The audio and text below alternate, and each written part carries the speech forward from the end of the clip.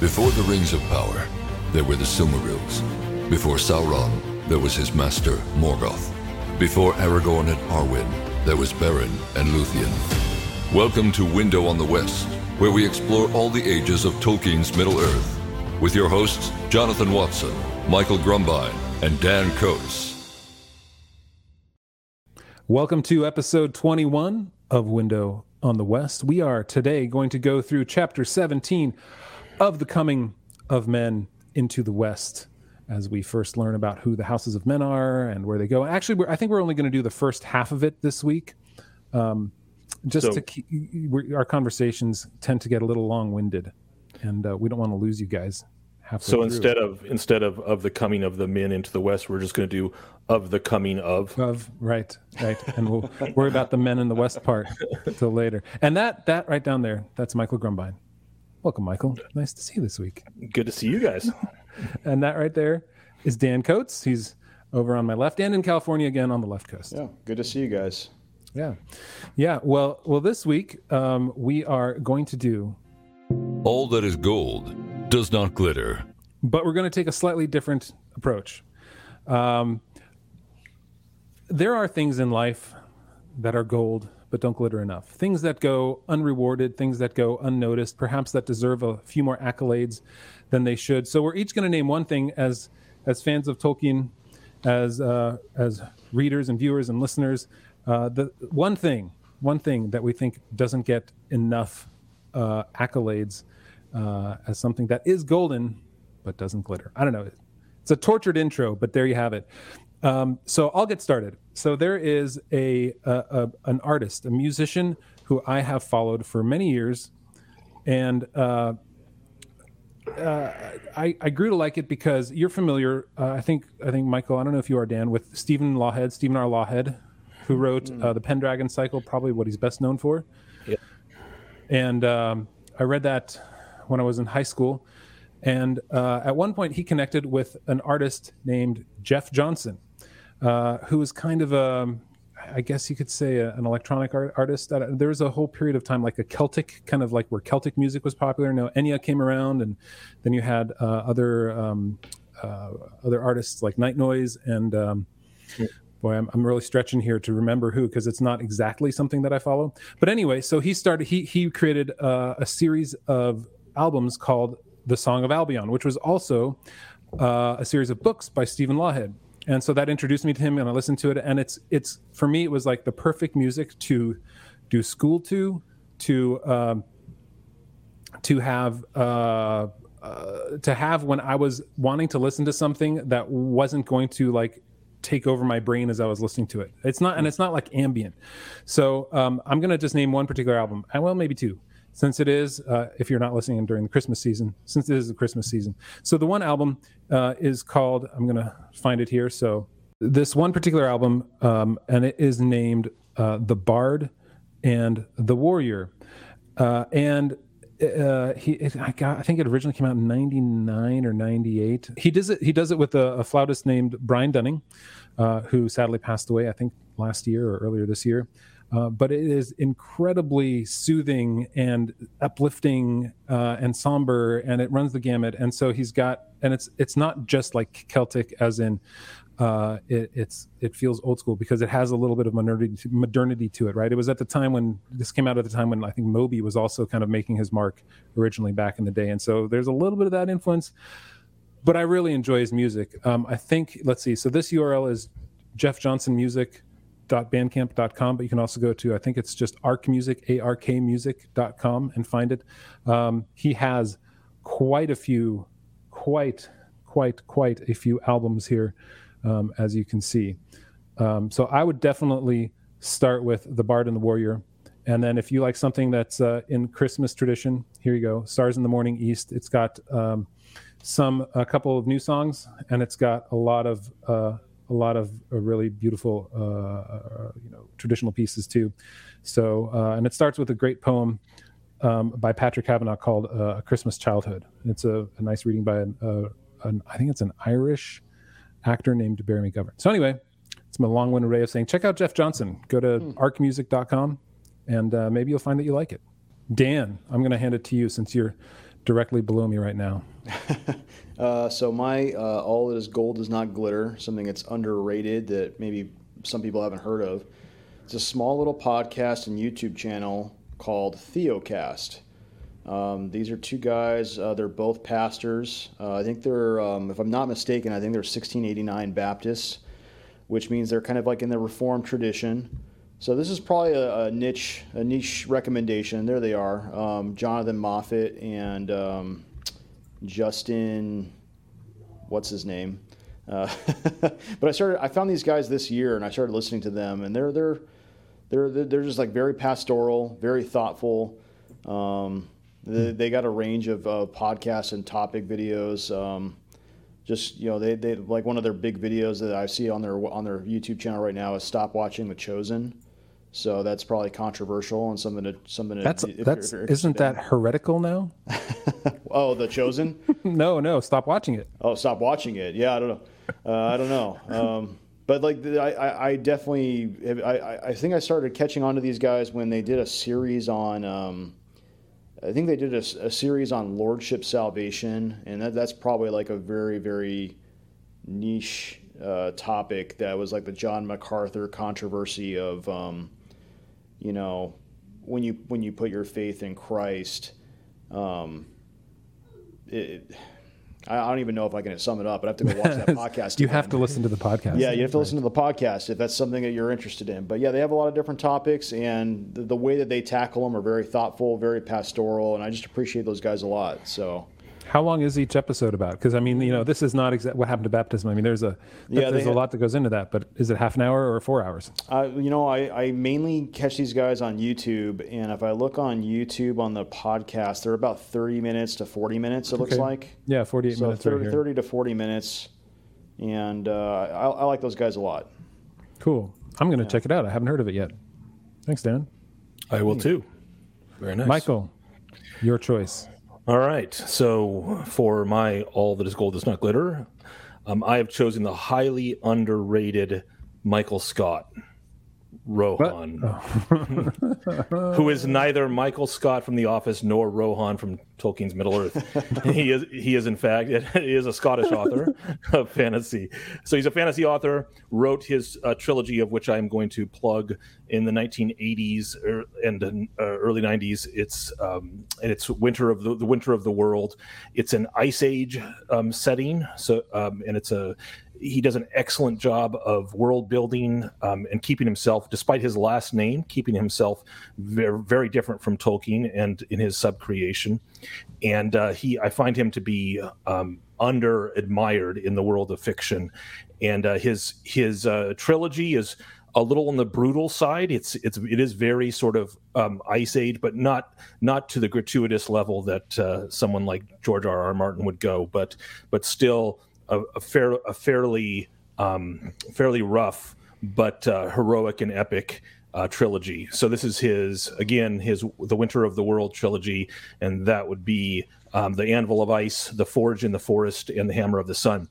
One more thing about it that I have kinship with, and I think he holds in some kinship with Tolkien, is that if as I am not new, as I'm pointing out in nothing new that no doubt other people have heard it before. Tolkien, as it turns out, you look at the Lord of the Rings trilogy, you look at his book, The Silmarillion, which his son published on his behalf posthumously. But Tolkien has a great concern and love for things that are forged, like the idea of intelligent beings forging things, and then those things becoming the center of attention, and being the hub around which an epic rolls is something that Michael Scott Rohan also shares, and so the idea of forging things and those becoming the foci of the story is a similarity, but that's about where the similarity ends. Very different from Tolkien, but underrated. So the Anvil of Ice is the first one, the one you'd recommend first.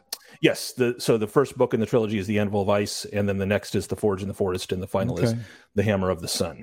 And as you can probably tell, anvil, forge, and hammer all have to do with forging things. So the nouns in the titles title kind of give that part away. But it's got some serious twists in it, that I didn't expect, and I was a great reader of sci-fi and fantasy back in those days, and so it's good work. Wow, I've never heard of him. I think you mentioned him once in a conversation in the past, but criminally underrated. If and I trust you, right? Your tastes are shaped well, right? Well, or I'm leading you deeply astray, perhaps, but we'll see. So cool. All right, sweet. Well, there's a little different take on All That Is Gold Does Not Glitter. I'm sure we'll get back to our quotes, but maybe you guys are bored of that too. Man, maybe we just don't want the stress of being wrong or coming up with good reasons. So I love it. You can't argue with our opinion. That's the idea here. Notice we're doing a podcast where we don't allow people to argue. Right, that's right. Yeah, there's no talking back. Yeah, that's right. Well, speaking of arguing, Dan, what today, as we go through the first half, and I'm going to say we end, we're going to end with the part of the chapter that starts with, but many men remained in Estelad. This is right after Thingol says no man may come into Doriath. So that's where we're going to stop in this episode, and then the next episode we're going to continue on with this because I think we'll go way too long if we don't. So anyway, Dan, today, what is Dan's big thought? So my big thought on just this portion of this chapter that we're reading today, you have men coming out of the west, and we're kind of introduced to them through the first group that comes over the mountains. They're coming over the Blue Mountains, and they're coming into Beleriand. And the first company is led by somebody named Beor. And it's kind of interesting because you have Finrod kind of meeting them and introducing himself to him through song. He picks up a harp. Is it a harp or a lute or something? Or harp, yeah. Yeah, he basically introduces himself. Harp. Yeah, he picks up a harp and starts playing a song and singing to them, kind of about like the creation of the world and everything in it. So it is kind of a interesting way to introduce yourself to somebody. But you do learn something about the men that come over the mountains, and it seems like they kind of have had a run-in with Morgoth in their past, and they have a darkness in their past that they're kind of running away from. And you read that the way they introduce themselves, or at least the discussion with Beor, is that there is a darkness on our past. We don't want to return to it, even in our thoughts. We are going westwards. We are looking for the light. And I thought that was a very interesting way of introducing this group of, basically this whole other group of beings, that there's a darkness in their past and they're looking for light. And that creates an interesting motivation for them coming over the mountains. Very nice. Yeah, and that's a great point, because I wonder always, what is the darkness that they're escaping? Is it the dark things that Orome would hunt when there were only the stars and before they had discovered the elves, or is it also Morgoth? Or does he say that? Am I missing it? The paragraph that I read on this page here, it's talking about how Morgoth was watchful, and when men came around, he himself departed Angband and went to Middle-earth, leaving Sauron in command of the war. So so Morgoth himself comes to the men, and it says, of his dealings with men, the Eldar indeed knew nothing at that time and learnt but little afterwards. Totally missed that. But that a darkness lay upon the hearts of men, as the shadow of the kinslaying and the doom of Mandos lay upon the Noldor. So it kind of seems like they have their own dark past that they don't want to talk about, that they did something bad at some point. Right. It's fascinating because we're not told what it is, but clearly Tolkien is making a reference here to a kind of corruption, a kind of primary sin, the way that the kinslaying is the primary sin of the Noldor elves.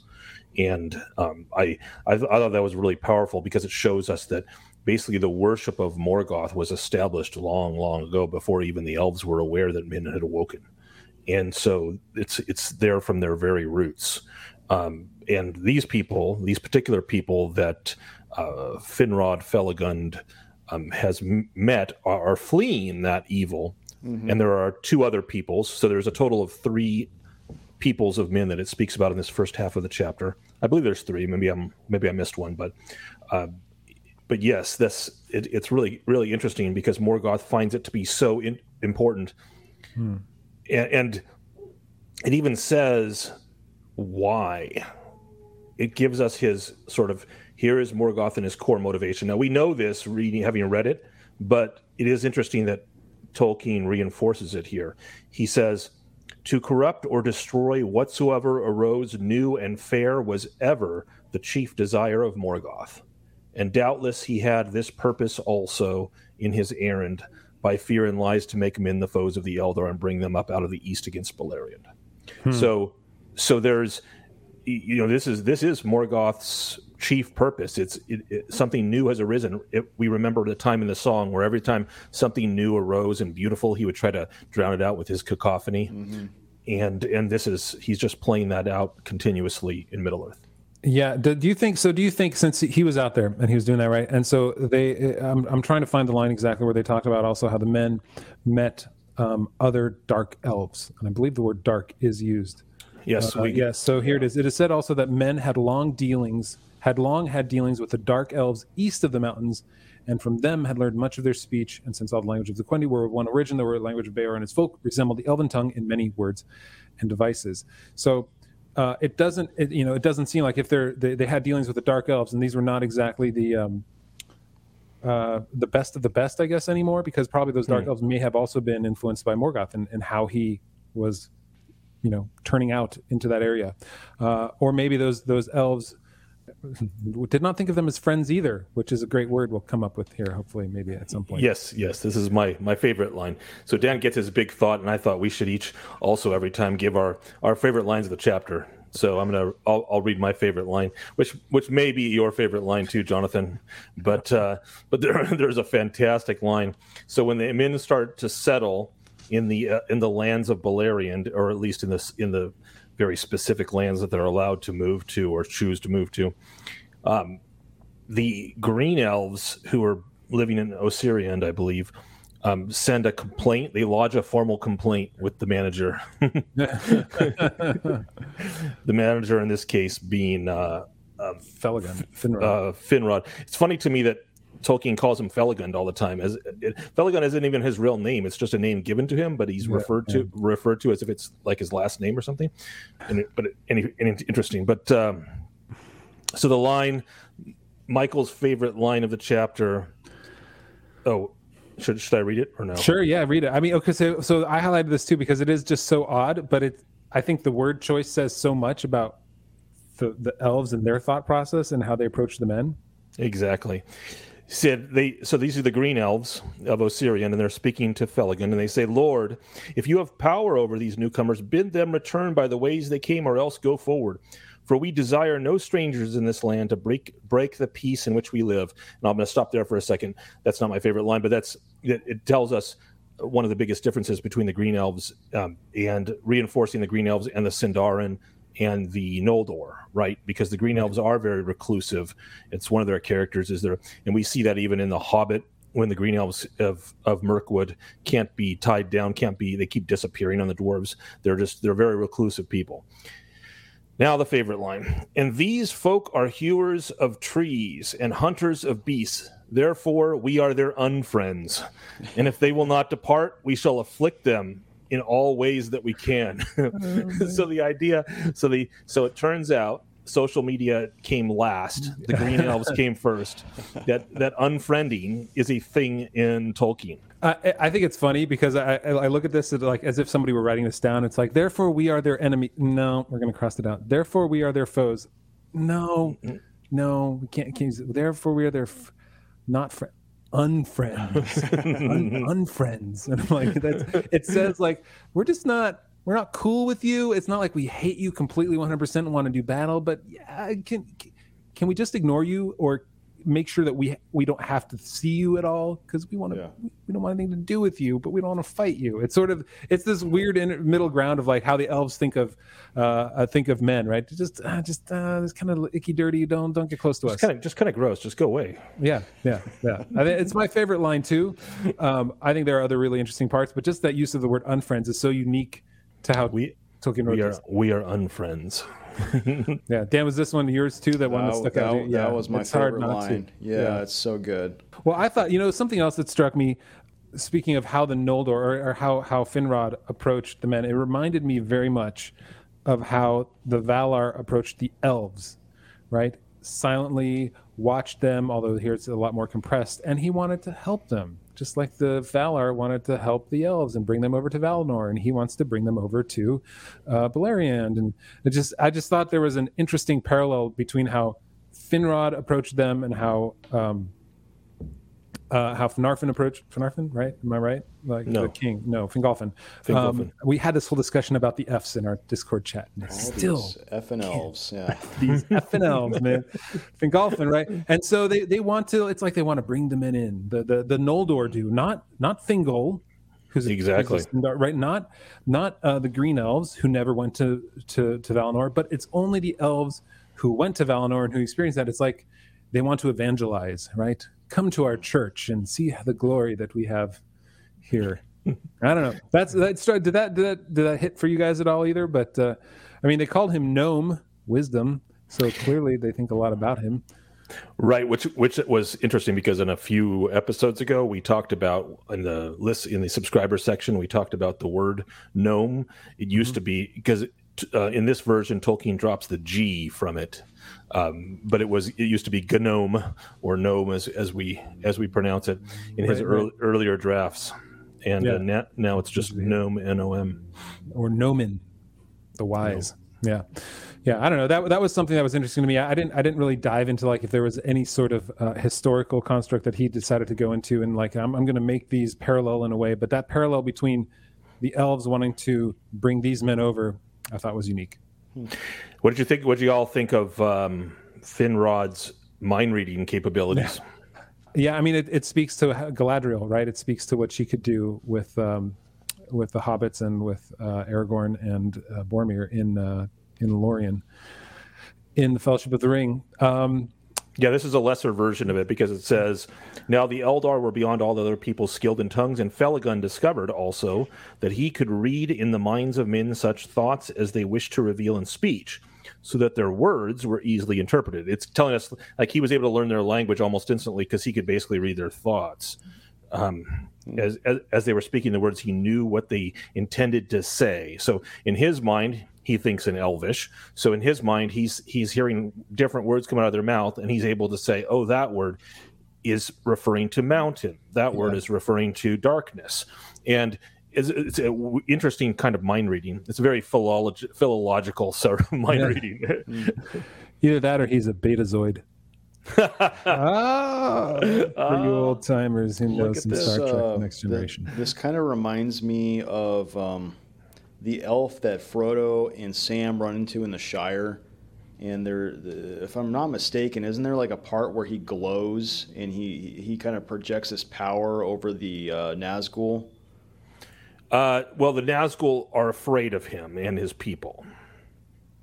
But I'm trying to remember exactly. Like he seemed to have some kind of like otherworldly power that he was able to repel the Nazgul in some way. And well, it was his radiance. It was like you're talking about Gildor Inglorian. He's one of the lords in. Or is it Glorfindel?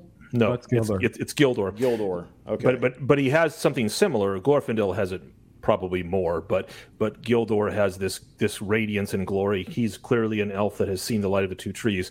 And when it comes to beings that have seen the light of the two trees, as we've discovered, the Noldor of old, of which he's one, these are people that are in a different weight. Most other things, even the Nazgul don't like to mess with them. So is that something that applies to all of the Noldor that have come from Valinor? That they all kind of have like this otherworldly quality about them? That they are just terribly powerful and just. I believe so. I mean, this is why, like, you think of the last alliance of elves and men, right? And which is mostly Sindarin elves. The lords of the Sindarin in that battle, which are the Noldor, the descendants of the Noldor, like Elrond, they're just on a different level. I mean, remember how Sauron's armies ambush them, keep getting wiped off the map. Every time hordes of orcs, innumerable, have no effect on Noldor elves. They if you had an army of these guys, which they did back at this time, nothing can fight. Morgoth has to invent dragons in order to fight them. They just can't be bested. They're just a different kind of being in that regard. This is the line I think that from Fellowship of the Ring, Dan, that you're thinking of, where Tolkien writes about the elves that Frodo and the company meet on the road as they're being pursued by the Ringwraith. They bore no lights, yet as they walked, a shimmer like the light of the moon above the rim of the hills before it rises seemed to fall about their feet. So there is, you're right. There is a power like that light of the trees, or the Valinorian, I don't know, residue. Right. Even this many thousands of years later. Yeah. They're kind of like X-Men. Right. They're right. a little mutated. And then the best line. They have some superpowers. The best line of the entire Fellowship of the Ring is soon after that, when they say to Frodo, "But we have no need of the other company, and hobbits are so dull." That's right. So right there, they're like, "We could read your mind already." And So they kind of have like a capability of mind reading. They have a capability of projecting light into outside their bodies. They're just super powerful, super strong, super fast. Right. They exist on a level. They remember when Frodo has the ring on. He sees Glorfindel as like an opposite of the Ringwraiths. So instead of in the realm of light and shadow, he's like this burning beacon. So they're full of light, and both spiritually and even there's even physical effects. They can speak to the trees and the earth. They can speak to each other. They can talk without moving their lips to inside the minds of others. The greatest can do it in anybody, like Galadriel, but they can talk with each other back and forth.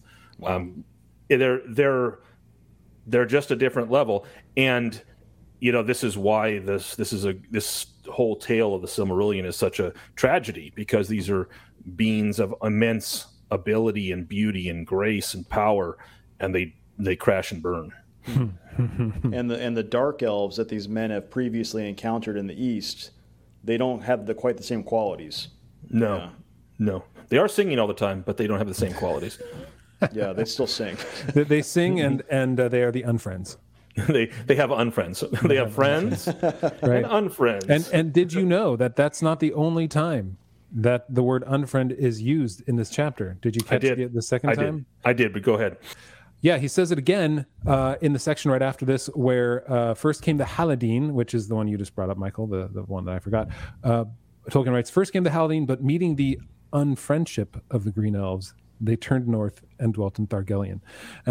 And so it's like, no. Again, they are not friends with the Dark Elves, with the Sindar. So we're just going to continue and keep them moving on. And so these men, the three that are brought up here, they move on and they get back into, where did they go from here, right?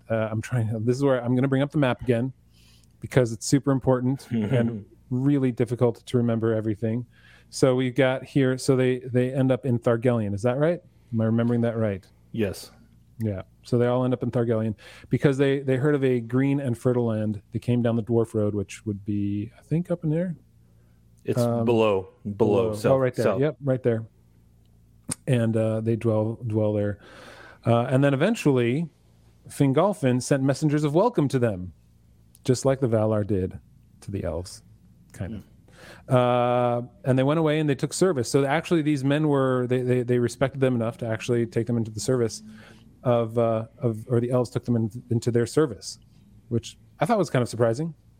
Yeah, and it is interesting because you will see a lot some effects of the elves' assimilation, or rather not so assimilation, in the next half, which we will do next week. Yes.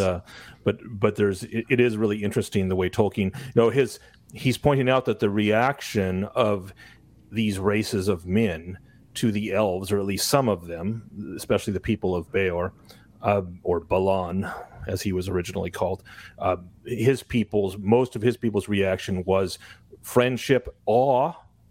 They're basically in awe of the elves, and they seek to basically live with them, be protected by them, benefit from them, and They basically see them as the advanced race. If I was going to go sci-fi on this would be an example of an advanced race meeting a primitive race, and the men are definitely the primitive race. In this regard, for sure. It's interesting to me that these Noldor elves see the men coming over the mountains and go like, "Oh yeah, these guys are strong and we can use them." Like you would think they would look down on them and just be like, "These guys are weak. Like why are they? Why will we have them?" You would think they would all have the same reaction as Thingol or the Green Elves. Well, there was this one book once that said, the Lord said to Adam, "Be fruitful and multiply." And so what we know about the Noldor is that they don't have many children. That's part of the curse of the Doom of Mandos, and they're fading as they lack children. And so clearly after a little bit of time, they will notice that the men have lots of children, and so they can think of them as, wow, well, maybe these could be of help. Not that they would admire their prowess, but they do admire their courage, as we'll find out again in the next reading. But they will also admire their numbers. Yeah, and this is where I just want to point out, right? So their numbers, where it says many thousands of the Edain, which is what they were called, moved from Estelad over here all the way over to the land of the kings, right? Over but it was not Gothron over there, right? Yeah. Down the left. So they all kind of migrated over there. Some stayed in Estelad, the encampment. Avoiding Doriath, though, unlike Jonathan's box. Right, because they're not allowed in here, because Finrod said to them, "Into Doriath shall no man come while my realm lasts, not even those of the house of Bayar who serve Finrod the Beloved." Oh, It was nice of him to call him the Beloved. So he wanted nothing, just like the other Dark Elves. He wanted nothing to do with the men. Just keep them out. I mean, interestingly, everyone loves Finrod. Again, I know we keep bringing it up every episode, or perhaps almost every episode, but again, so much lost in the recently done Rings of Power series. Yes. because Sauron loved him so much he tattooed him. Oh, poor Arthur. But Finrod would have been a wonderful character to have lots of flashbacks about and to play up as because he is one of the primary characters of this age and one of the movers and shakers and the one of the greatest and best of the elves in every sense. Yeah, they kind of boiled him down into the boats look up guy.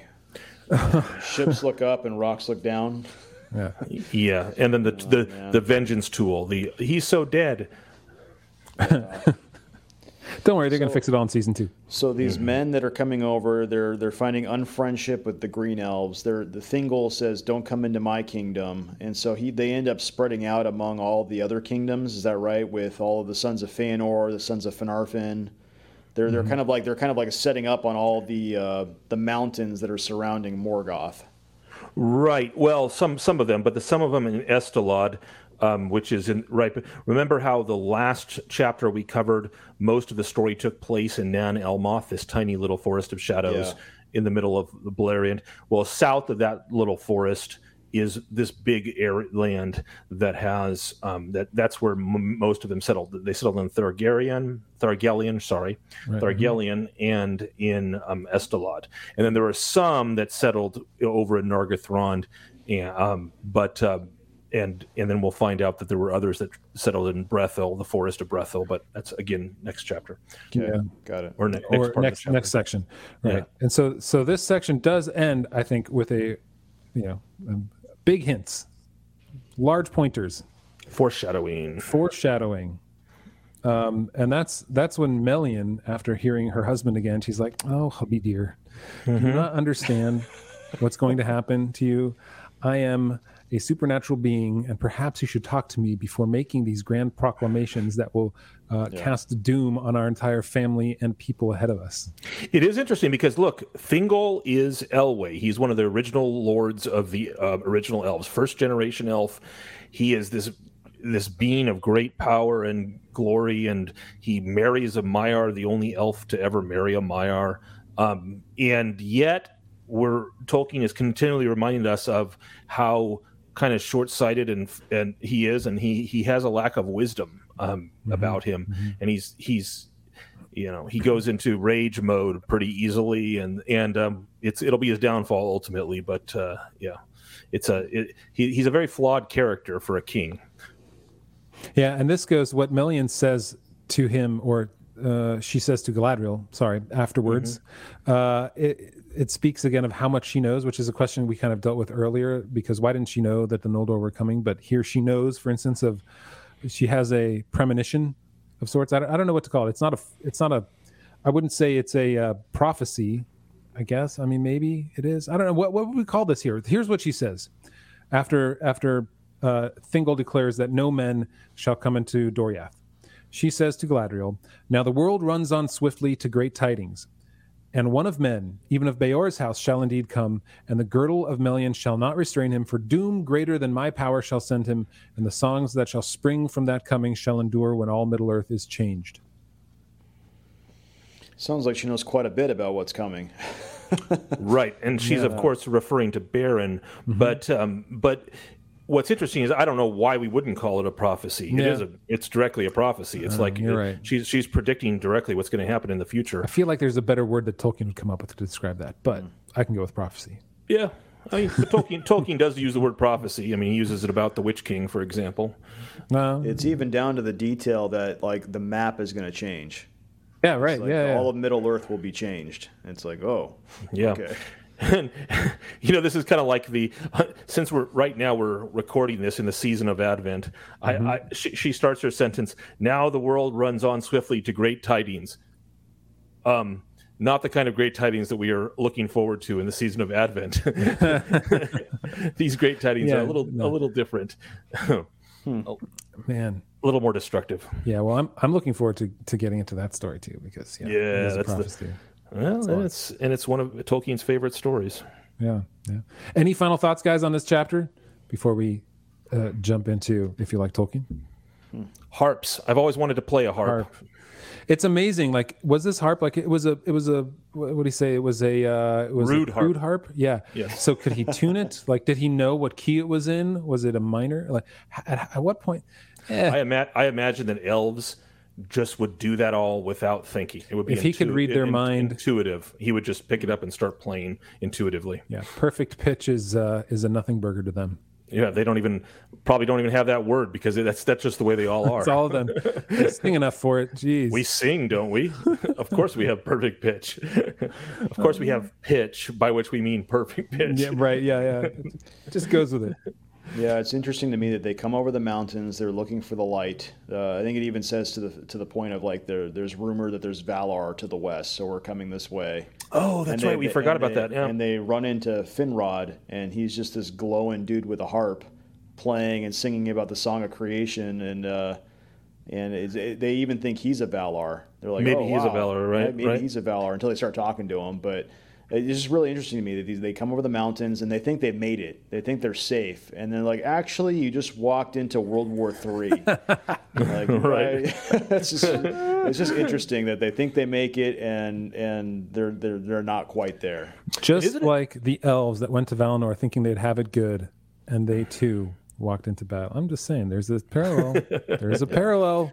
But isn't it fascinating how Tolkien continually writes stories about World War III in different places, but always he has this ability, unlike every other apocalyptic tale of fiction that we can read, his World War IIIs are surrounded by unbelievable natural beauty and grace, and then everything goes to heck in a handbasket. So that's because to him, and this is something we can talk about when we go through on fairy stories, but it's all right. Eucatastrophe is the most important, like it's the bright lights of glory and beauty and the things that I can't remember the phrasing. He has a great phrase for that, or the definition of that.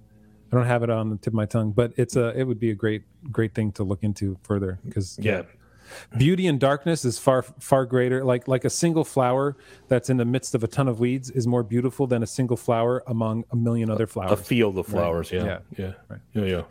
Eucatastrophe, love it. Yeah, that is EU catastrophe. Mm-hmm. Like the European Union catastrophe. It's not me catastrophe and you catastrophe. That's right. All right, so we're going to close off this part here. Next week we'll go into the section that begins, "But many men remained in Estelad," in the same chapter 17.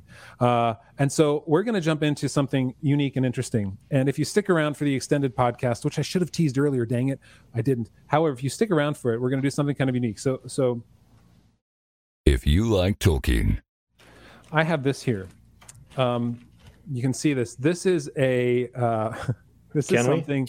But can we see it? If you're go on YouTube, there we go. Look, you can see it. It's in a bag still. Okay. Go on YouTube if you want to see this. This is the Ring of Power from Burger King. And it's the weird thing you get from family members when you have a yard sale and they're like, "Hey, I found this thing sitting in my garage. Do you want it?" So it's unopened. And it says the Rings of Power, the Fellowship of the Ring. It's got a red base with fire and a cheap-looking gold ring that's held up by this fire. Ooh, and it turns. I'm going to discover what this is. I've never opened it. I'm going to open it right now. That's right. We do unboxing on this channel, This is an unboxing from, I think it's 2001 when the Fellowship of the Ring came out. 21 years, this bag has been waiting to be opened. I was going to say, wait, don't. And then I checked eBay. It's affordable. Don't worry about it. It's like $12 on eBay. But I didn't have to spend $12. So there's actually like there's a little battery pull tab there. Remove from to use. Remove to use. All right. This is 22 years old. Are we going to bet on whether the battery still works after all this time? Yeah, I don't know. I don't even know what you're supposed to do with it. I don't know. It clicks when I spin it. This is all very interesting. How about the other way? It's a good sign. It's clicking. All right. I don't know. There's a piece of paper in here. So if you like Tolkien, these are the weird things you end up with. So this is The Lord of the Rings, The Fellowship of the Ring. It's for ages 3+. This is good. I'm old enough. Let's see. Okay, there is the remove the pull tab before using the toy. Rub the front and back side of the base to reveal more secure messages. Secret messages. Wait, what? There's secret messages in here. Oh my goodness! Look. Okay, I got to show this. Okay, I'm sorry if you're not on the YouTubes or the Rumbles. Wrong thing. So here, look. There's a whole you could have gotten the entire. Do you see that? It's like a group. It's a diorama with the ring in the middle, and there's a Gandalf and a Saruman. This was a collect them all. This is like before Pokemon. You had to collect all the pieces. Yeah. It says attach any toy to the Ring of Power and turn the ring to activate its special function. So, I am apparently 15 pieces out from actually using this thing. This is like a moral tale. Like in order to get everything, you have to eat Burger King. It's like you have to sacrifice a part of your soul. Yeah. So that's what it says, right? Remove the pull tab before using it. Rub the front and back side of the base to reveal more secret messages. All right. And, wait, look, go to Burger. Okay, so in the extended podcast, we're going to go to Burger King and we're going to see if this URL is still working. But happy joy.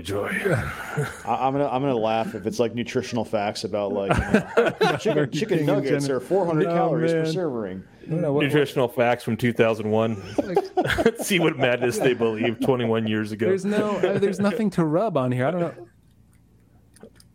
I can click it, and that's about it. Is there anything on the base that has a separate area, like a heat sensitive tab or something like that? Not that side, the other side. I don't know. What do you think? Maybe. Oh, look right there. I couldn't even see it in this light because rub is such a very specific instruction. It wants you to rub it. All right. Let's see here if we can. I'm going to rub it. It looks like it's heat sensitive. I think you might be right, Michael. Look at you. You must have had mood rings back when you were young. Sensitive, yeah. My daughters did, yeah. This is the One Ring, an object of unspeakable power which must be destroyed. Quick, destroy it, Jonathan. That's so weird. So it's got multiple messages like that? Hold on. Let's see. Okay, here's another one. I don't know. I think here's another one. All right. No. We'll go online after this here. For those freeloaders who are still listening, we'll tell them the secret message that will improve their life for eternity. So what does that say right there? It says, come on. Legend tells of a ring believed lost for centuries. It has now been found. And am I rubbing off the paint as I'm doing this? This object has now gone down in value to $11.50. They didn't tell you it was a one-time use. So you do it once, and now it's done. It's like a scratch and sniff.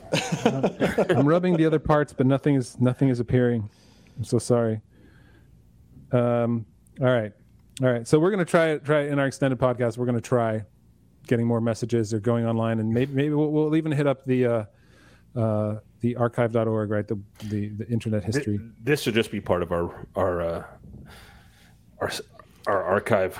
Yeah. So I don't know, guys. This is it. So let's also talk collectibles. Like, what kind of collectibles did you guys have from the films or from the books? The favorite thing that you got. This is clearly now my favorite. Look at that. Look at that one beautiful one ring. I can even put like my ring finger in it already. Look at that. Perfect. I can just carry it around like that. Where'd you go? I don't see you. Because of how garish the base is. Everything else is blinded. Excellent. Oh my goodness. That's fantastic. Okay. Yeah. All right. Dad comedy is the best. Oh man! So thank you. I think it's my sister-in-law Michelle. She found this in her garage when we were doing a yard sale before moving to Tennessee. She's like, "Hey, you want this?" And I was like, "Sure." I don't know what I'm going to use it for, so I threw it in a box. And we moved here. I unboxed it. I'm like, I'll use it one day. So if you like Tolkien, this is the crap you end up with, and then eventually, like Aragorn says, today is not that. Oh wait, today was that day. Okay. Well, guys, I hope you join us for the extended podcast. Go to theonering.com/patron. You can become a patron there, believe it or not. It's $4 a month. First month is free. You get the extended podcast. You get access to our Discord channels, our message boards, our chats. You can see Naya's incredible rewriting of the song. I think it's the song Belle from Beauty and the Beast, where we have some very talented people. Yeah, it's incredible. Like I wish I could do justice to it with music and singing, but I have no real talent when it comes to a voice. But anyway, join us there in our Discord chat. It's a lot of fun. You can answer our Discord. All that is gold does not glitter. To try and identify the correct Tolkien answer. And I hope you join us there. You can get the extended podcast. Just get it in any of your podcast apps with username and password. It's great. So easy to do, easy peasy. And you can watch the entire thing too in an unlisted YouTube link. So join us next week. We're going to do the latter half of this chapter into chapter 17 of, what is it? Jeez, I don't even have it up. See, I forget all the time. Of the coming of men into the West. Not of men. That was a nice short chapter a while back. Of the coming of men into the West next week.